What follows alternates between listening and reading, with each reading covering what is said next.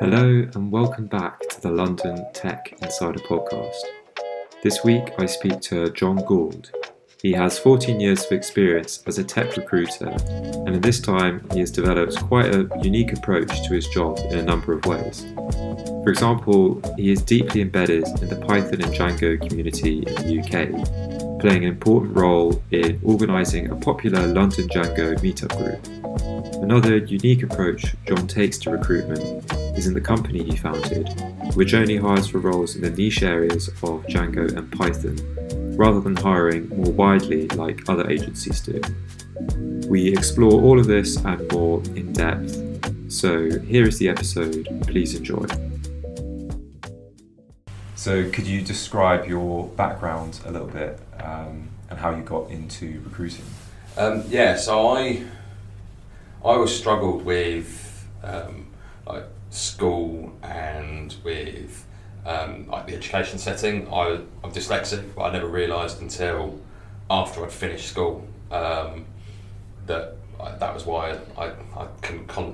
It was a struggle for me.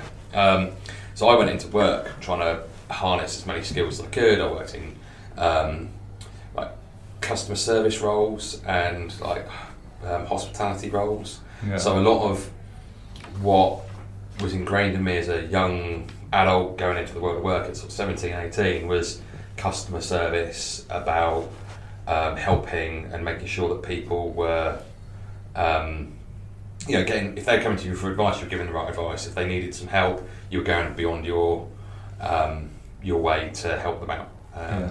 And through that, I was working in retail banks, and that was in the times of like where you go to your bank to take out a loan or a credit card, or you go and formally sit down rather than clicking on an application online.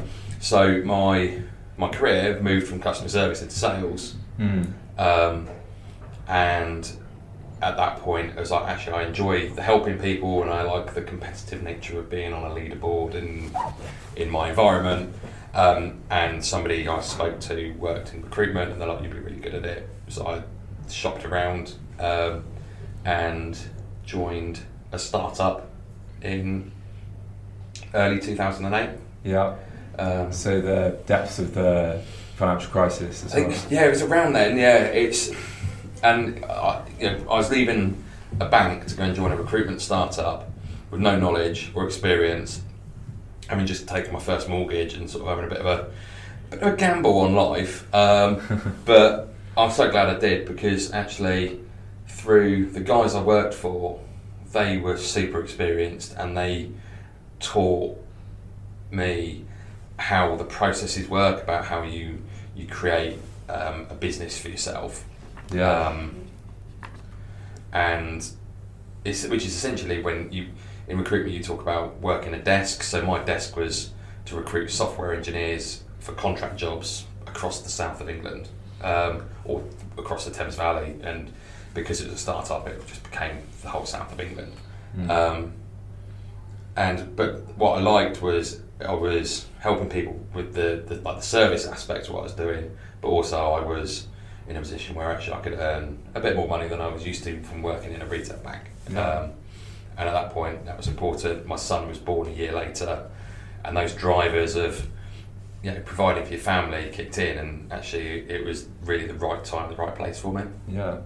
And it's quite interesting, like especially these days, people are promoting like neurodiversity, so like recognizing the strengths of something like dyslexia. Like what exactly are those strengths? For me, I solve problems. I see things differently. My weaknesses are around sort of writing, typing, and you've got autocorrect and those sort of things that really help. But in school, to copy off a board into a textbook would take me 4 or 5 times as long as every other student. So I'd always be sitting back or doing extra hours, and talking a long time ago anyway. Mm-hmm. But it was the ability to see a problem and solve it in a different way. Yeah. And recruitment is essentially solving problems. Yeah.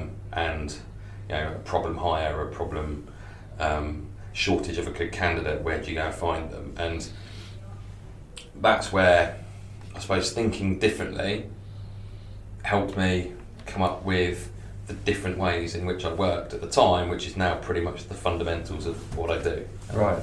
And so could you give an example of some of those different strategies? But then maybe giving away the secrets, I don't know. I don't mind. I've in my career in recruitment, I have trained and taught and worked with trainee recruiters and told not the story about how I've worked, but shown the bits and pieces that I'm good at. And I think it's really important for somebody who's learning an industry or a sector to know the basics and then find their own way to get the results. I was given that freedom. Essentially, in the recruitment world, if you've got a job that you need to find somebody for, you have, at that point, 2008-9, the tools were job boards or a database, where you'd log on to a job site or a Monster or something and search for CVs with the words in it that you were looking for. That was what was available. LinkedIn hadn't really taken off.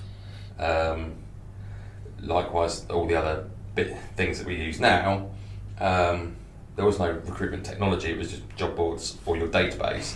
Working in a startup, the database was pretty non-existent. So when I had the first Python Django developer role that I worked on was 2008. A client was like, John, we need 2 or 3 contractors, do you know any Python Django engineers? And very openly said, no, I don't. But if you need the help, I can, you can let me work this job. I will park up all the other roles I'm looking at and go out of my way to find them. So thought, okay, I can do this. Went away, and the job boards, there was nobody using Python and Django. August 2008. So I was like, well, where do I go for this? And so I started. One of the first people I spoke to, I think, was Nick Tolliver. Oh yeah, previous guest. Yeah, previous guest. Yeah, and he. One of the conversations we had was that he's like, I'm involved in a meetup group. Have you thought about coming along to learn some Python yourself? Yeah. Was that the Code Dojo? Yeah, because we spoke about that as well.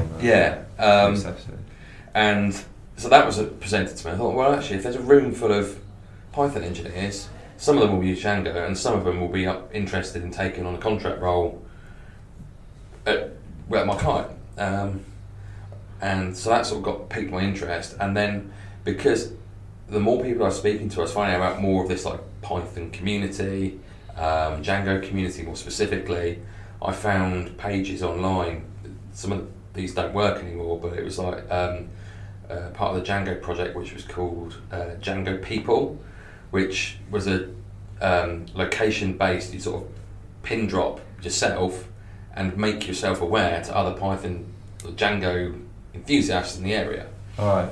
And then through that, it would be like, right, well, this is somebody's own personal website, or this is a link to their Twitter account, and that took me down the rabbit hole of Twitter and following people on there. And just by thinking, right, I can't just look on a job board and call people and try and convince them, I've got to go find another way.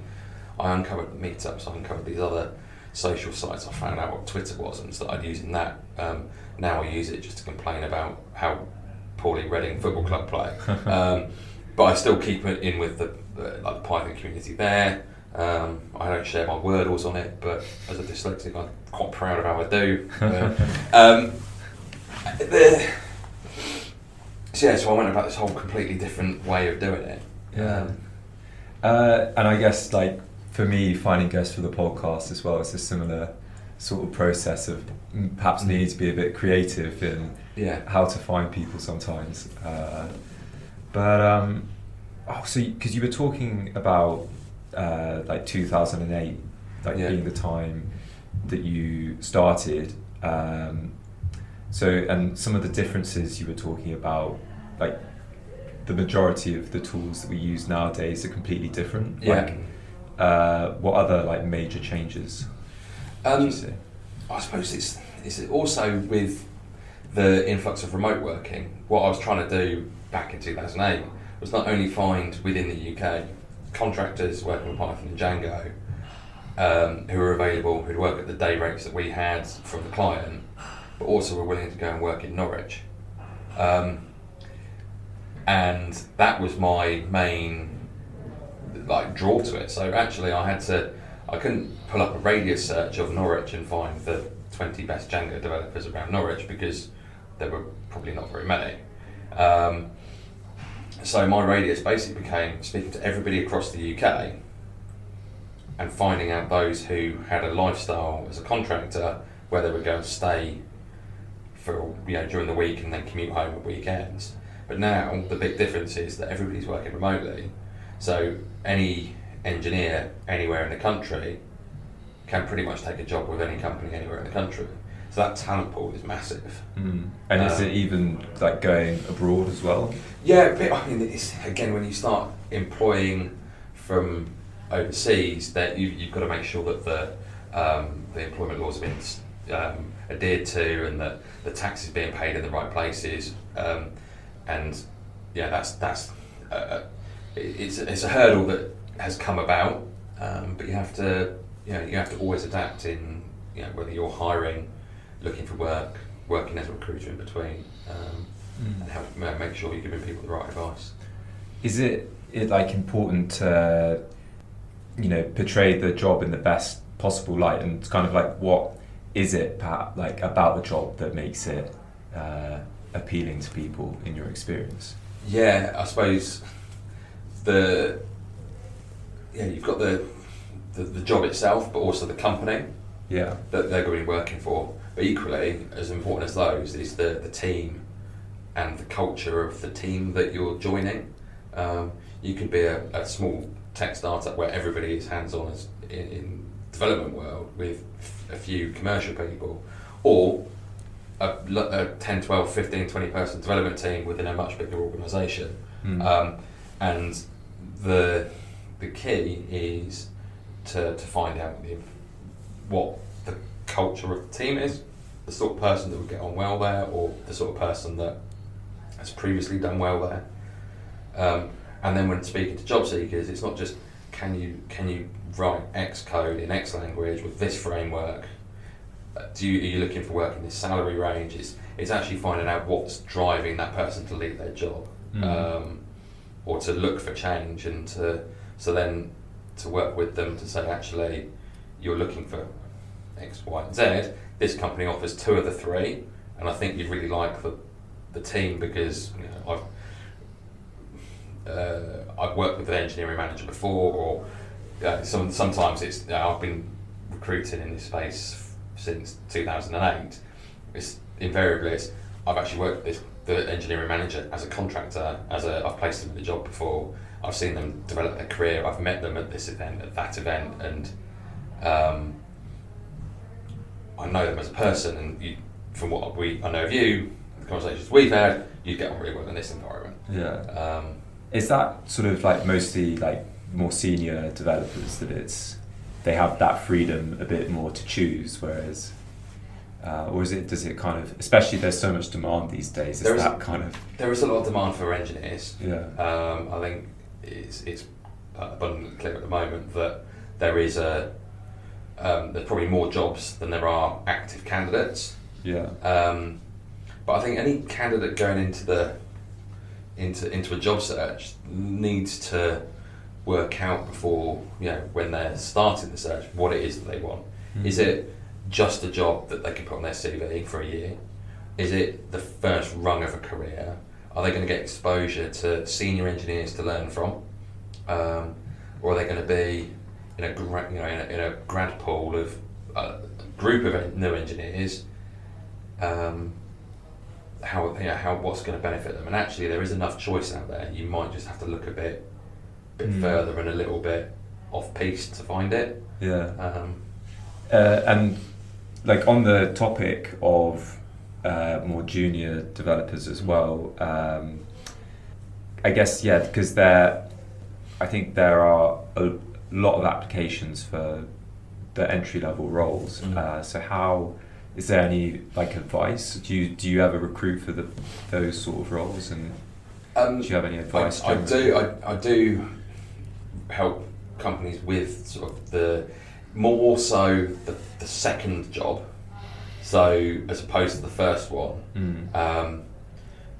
I think so to help somebody who's completed a grad scheme to find their next job, or somebody who's done a year of experience to find their next job where they've got a tangible experience. Because I'm not technical, so I don't know necessarily what experience somebody's got who hasn't done the job before. So I find it difficult to work anything lower.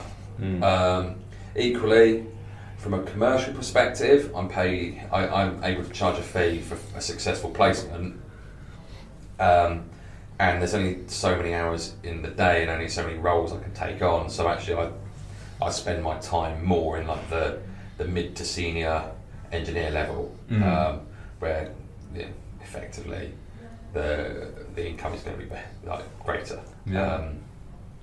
What on the flip side, not just because of that. So a couple of weeks ago, I was chatting to an engineering manager that I placed or helped secure a job for last year. In his new company, they were looking for an engineer, entry-level engineer, and rather, it's like I do have people applying to my jobs who are looking at that role, and actually it's like, look, it helps you out. You haven't really got the budget to pay a recruitment fee. These people need a leg up. Let me make a couple of introductions for you. No fee, no charge. Just look, it helps you out. It helps them out. And that's it's going back to that customer service, like looking after somebody who's got a need that I can't necessarily help but point them in the right direction. Yeah. Like, what are some of the jobs at the moment then that are you able to say much about? Yeah, I could talk about jobs all day and the companies that I'm working for or representing. I think right now there's enough. If a senior level person was looking for a role, and I'm talking senior, sort of 4 or 5 years experience upwards, you could go onto LinkedIn, put yourself open to opportunities, and you'll be bombarded with applications and recruiter requesting to join, to connect to your network. My advice would be just find somebody you know and trust to help you with your search. Speak to a colleague or a connection you've got who's moved jobs recently. Find out the companies they met that they didn't join. Is there any there that they think would suit you? And try and reach out and have that like human interaction with people about a job search. If you are in a position where you don't, where you're not concerned about your employer finding out. So how, I guess, like coming back to the question of like advice again, like is there any major stumbling block that you see over and over again? And this is like regardless of the level that you're recruiting for, like what goes wrong in a job search? And what do people generally? What's a big a common thing that comes up, and if you spend any time on LinkedIn and you follow any recruiters, I can almost guarantee you that there'll be comments somewhere along the way about counter offers. So one thing that I suppose, and the advice I give when I'm talking to a potential job seeker or a candidate for the first time, I would always talk to them about what are the actual reasons you're leaving your employer. Why have you decided now is the time to move on? And is there anything that your current employer could offer you that would entice you to stay after you actually resign? To make sure that actually if you're going to invest time in a job search, that you're doing it because it's what you want to do.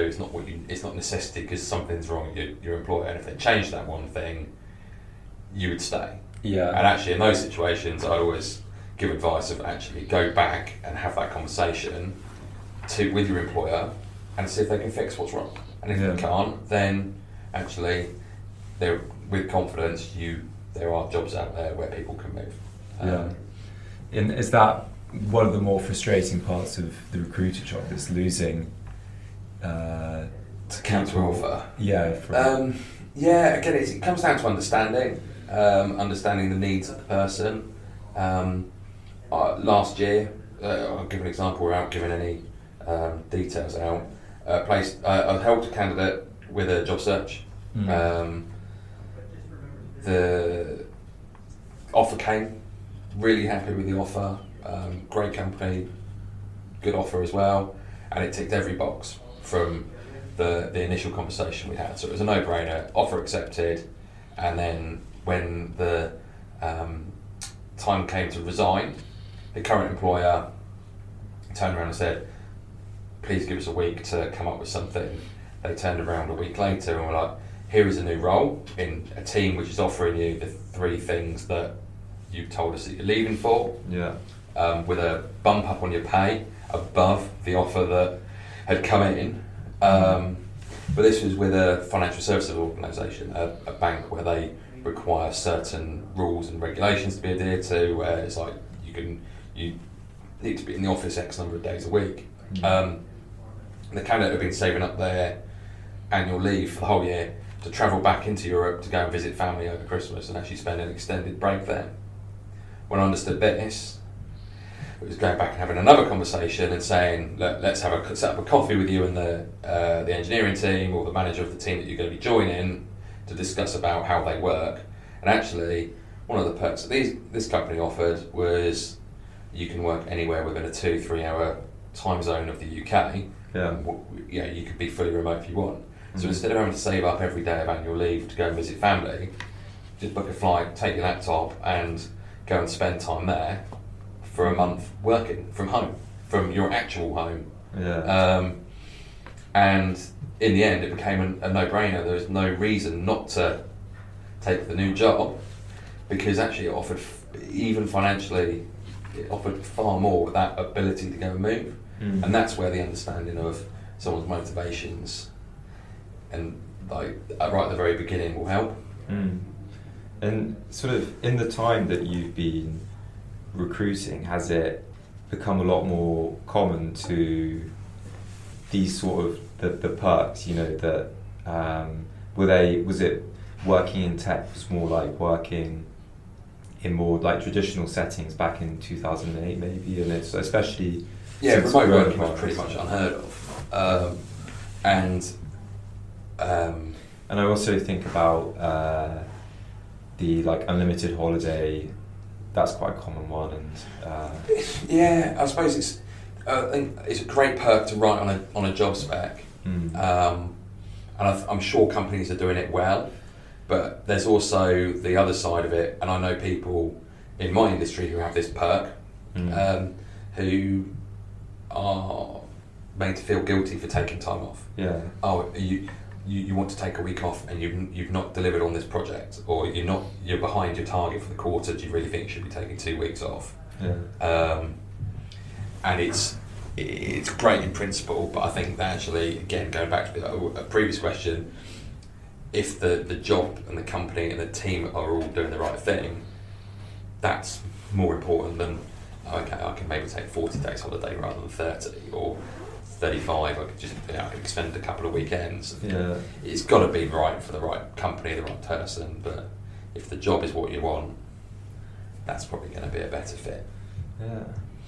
And sort of on the theme of what's changed as well is like how the Python and Django community has changed from 2008, because I think it's just continued that whole period since 2008. It's just been growing and growing and growing. I can't. I've been lucky enough that I've been involved in a lot of, in that journey of I'm talking 14, nearly 15 years, and the community you see growing and more events happening. And I years ago made the decision not to focus on this software engineering world, contractors, software engineers across the south of the UK, to just focus purely on helping Python and Django developers to find work in effectively London. And being competitive a little bit, is in recruitment in the industry, you hear the term, who's a top biller, who's the best salesperson in your business, who makes the most money, which internally is how a lot of reward is given, or like pecking order, that sort of environment. and I consciously didn't want to worry about being top in the office or getting promotions and that sort of thing.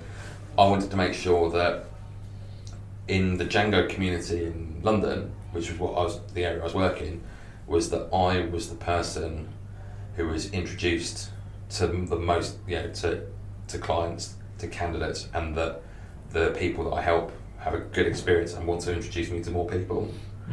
And for me to become a true specialist in this area, it was to make sure that my goal was to meet and get to know people on a human level, as opposed to just, you're a job seeker, you're a company with a vacancy, that will make me money and put me ahead of that guy over there in the office.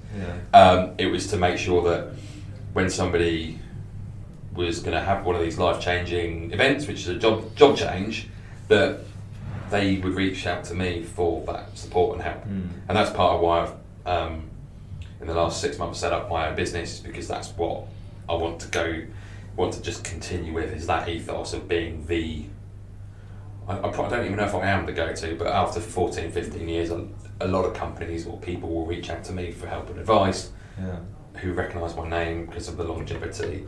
I'll introduce through because I've had a good experience. That hopefully speaks enough. And I mean, it would be good to talk just like briefly about the company that you started and like just how it's going so far, and like when did you start? And so first day of trading was the 1st of October last year.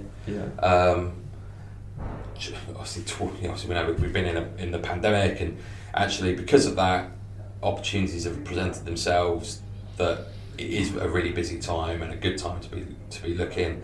There are a lot of people who are looking for help, who have been given us or promised a service that's not being delivered on, and from my perspective, it's like, if I don't do it now, I've got a milestone birthday coming up this year, and if I don't do it now, then I won't actually be able to see myself like running a company, which is something I've always effectively wanted to do, but never had the right timing, the right position with family and everything. It's a good time now to go for it.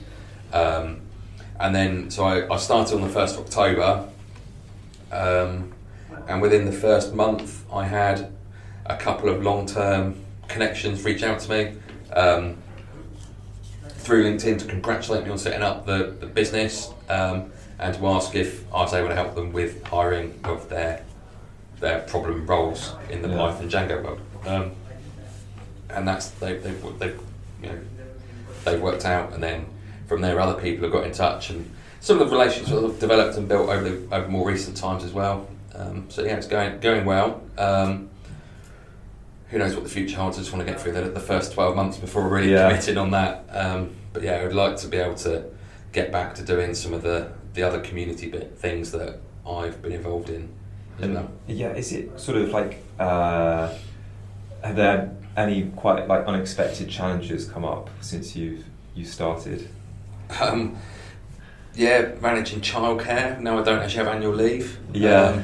So I don't have like a certain number of days of annual leave, and that's the same as what we were just saying. If you don't have set holiday, then so actually, it was half term last week. My daughter, who's in primary school, was off all week. She was off the Friday before, and she was off yesterday, which was Monday, as well as the week in the middle. And we made the mistake of not booking her into the holiday club. So suddenly it's like, well, we've got 7 working days where both myself and my wife both work from home, and we've got a 5-year-old who wants constant attention. So that's a challenge. But the same, I should probably get better at it and write it down into my calendar now for the whole rest of the school year for the next 2-3 years. Is managing these school holidays. I had to take a load of time off over Christmas, but that's good because it's a natural break. And actually spending time with the children, it helps me to reflect and realise why I'm doing what I'm doing, and working in the recruitment world is the vehicle that gives my family what I want to provide for them. I think I also saw something about that reason, because people worry about starting a family when they haven't established their career. So it's almost the opposite. That it's I started in recruitment in the February of 2008, and my son was born in January the following year. And I sort of often joke or speak to colleagues in time. It's like, well, what are your motivators? What is your reason to come in and opt to do a recruitment job, which is very difficult, as opposed to another better paid sales job and on salary and that sort of thing. And quite often it's people like, my girlfriend is pregnant. I need to buy. Want to buy a property for us. I need to hit these milestones, and actually using recruitment as the vehicle, people can achieve their personal goals and help people out along the way. Very cool. And I mean, just on helping people out along the way, is that also another highlight of the job? I guess you get to be with people when they have these pivotal moments in their lives. Yeah, so I go back to it's great to see people through their careers. So again, helping somebody with their first job, coming back. There's a couple of people actually who I placed into their first contract roles maybe 10, 12 years ago, having done 2 or 3 years as a permanent engineer, wanting to go contracting. I've helped them out, and that's put them on a journey. Now they've gone back full cycle, maybe running engineering teams or as a senior developer within a team, and actually they remember those instances where it's like, oh yeah, actually John was the person who got me my first contract. Congrats, thanks so much. And that sort of thing feels really good. There's one, go back to the reference to I was helping recruit people into Norwich. As a favour to the client, I helped them also find a graphic designer or web designer. Turned out that it was the brother of a colleague in the office was a web designer, who's also a friend of mine who were there on the same university course. Got recommended to me to fill this job. It was a 6-month contract, so he just packed his bags and went off to Norwich. While he was there, met his then girlfriend, now wife. Now they've got children, and it's like, actually, if that phone call hadn't happened, what would that guy be doing? I'm not saying that it's completely down to me. I'm sure there's other stars that had to align as well. But it's like you have those impacts where you move somebody around the country, and they have life-changing experiences themselves. Something I do want to ask about is these new recruiting platforms that are coming out. I know Otter's been doing a big marketing drive, and they're all around London at the moment, and there's also things like Hack a Job. And are these sort of the main rivals for the company that you've started now, the recruitment company? I think there's always a place for it. Also it's almost complementary, or they're just separate things. So again, I think I'd never, when I'm working with a company, I'd never tell them to pull their adverts down off other places. A lot of the recruitment that I work on is on what's typically called a contingency basis. So if I'm successful in finding a candidate, then I get to invoice for a fee. If they find somebody through their own methods, then actually the work I've done is it hasn't cost them anything. But I'd always make sure that I want companies to have explored those routes, to have adverts that are working, to see the number of responses they maybe get to an advert of people that they need to go back to who aren't relevant at all, or that don't have the skills or aren't in the location. It's like there's a lot of work that goes on behind the scenes that you don't hear a recruiter talking about, or that actually shows the value that somebody in this industry can have. I think there's so many places people can post on. Anybody I'm speaking to who's struggling with a role, I say, have you posted it onto the Python job board, python.org/jobs? Have you posted it on there? Have you put it into the Django specific job boards? Which I think there's actually space for one to be built specifically for Django in the UK. that's a side project I've got on my eye on. I think there's, using LinkedIn, advertising through those. I think you've got to go out there because it's not only, as an employer, you've got to get your employer brand out in front of the public. And one of the things we said earlier is like when somebody's doing a job search, they are collecting information about multiple companies, and then if they're friends, also they embark on a job search. You might ask somebody like, what companies did you meet where you enjoyed the experience but you didn't take a job? And actually, you want somebody, even if they choose not to work for you, or if you choose not to hire them, during the process you want to treat everybody as if it was what it would be like to work for you, so that when you when they talk to their friends or their colleagues, you're the company that stands out as the one that got away, that somebody would like to work for, and that's what a lot of companies forget. And I would say, like from personal experience as well, that there is a big variation in the experience of a candidate. So you've recently gone through sort of a job search into the engineering world as well. Yeah. A lot of places, it's like just firing a CV off into the void, whereas other places are very good at giving you sort of like detailed feedback and putting in that little bit of extra time. So probably that's like an investment, maybe. It's similar for me. I have clients who you have to upload something onto a portal and wait for somebody to read the profile, the CV, the application, and come back to me for feedback, and it takes time. And in a space now where time is a bit of the essence in terms of like trying to help identifying a job seeker and placing them while they're interested and available. There's companies where it's a small business and I'm working directly with the founder and they're really hot on feedback but short on time, so it's making sure that actually it's a good process and I can take a lot of the heavy lifting in terms of the organising of things and booking of calls and sending of information around. You've got to make sure that even as a hiring company, that not only are you having a good employer brand, but you're also treating your partners well. And that doesn't come down to like the fees that you're paying them or the terms that you've got. That obviously helps for people to prioritise working with you. But if you're gonna make a process really easy, then that means I can dedicate more time to working on your job and finding you better people because I know you're serious about hiring. If there's a lot of hurdles and too much to-ing and fro-ing and slowing things down and checking this calendar and looking in this diary and I will come back to you with some times tomorrow, and like there's quick ways to do it, and then there's ways which just get in the way.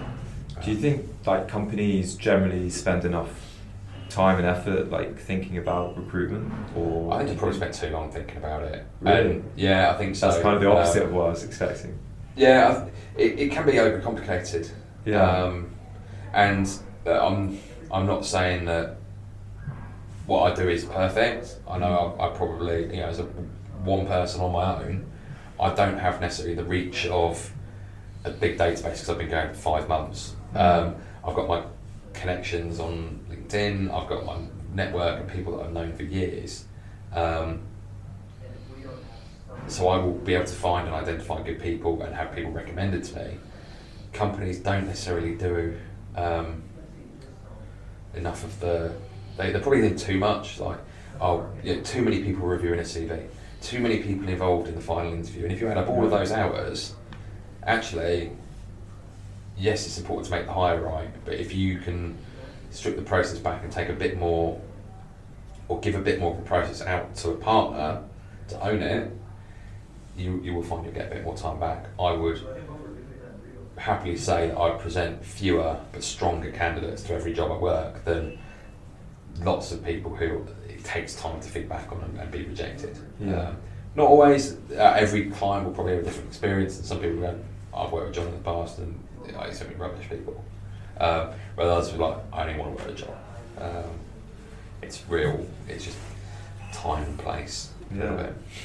Oh, I mean, one other topic, I mean, is a sort of just like the advantages of being like so specialized into Python and Django, because I know we spoke about this. How did you get involved in this path, and like what or I guess my main question is sort of what are the sort of advantages of being so specialized as a recruiter? It's,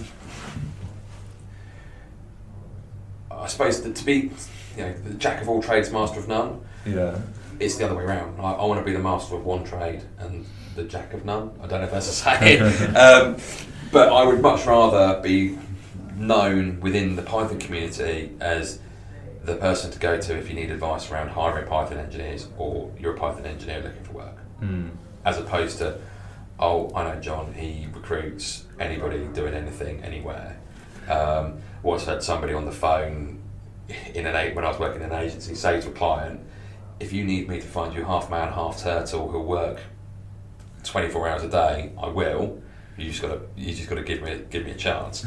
And so I'd much rather go and say no to people that, no, I can't help you with this job. Like right now, I said I'm in month 5, and the obvious thing to do would be, I've got a client who I'm helping, and they are looking for Python engineers, but they're also looking for front-end engineers, or they're looking for QA testers, or they're looking for a Java engineer as well. And actually, the easy thing to say would be, yeah, I'll look at those jobs for you.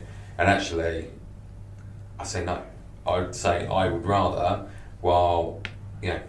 stick to what I know, what I know well, and I can confidently introduce you good people. I will send you people who, and I'd rather have a better hit rate and you'd be happy with me doing this than saying yes to helping you there and letting you down.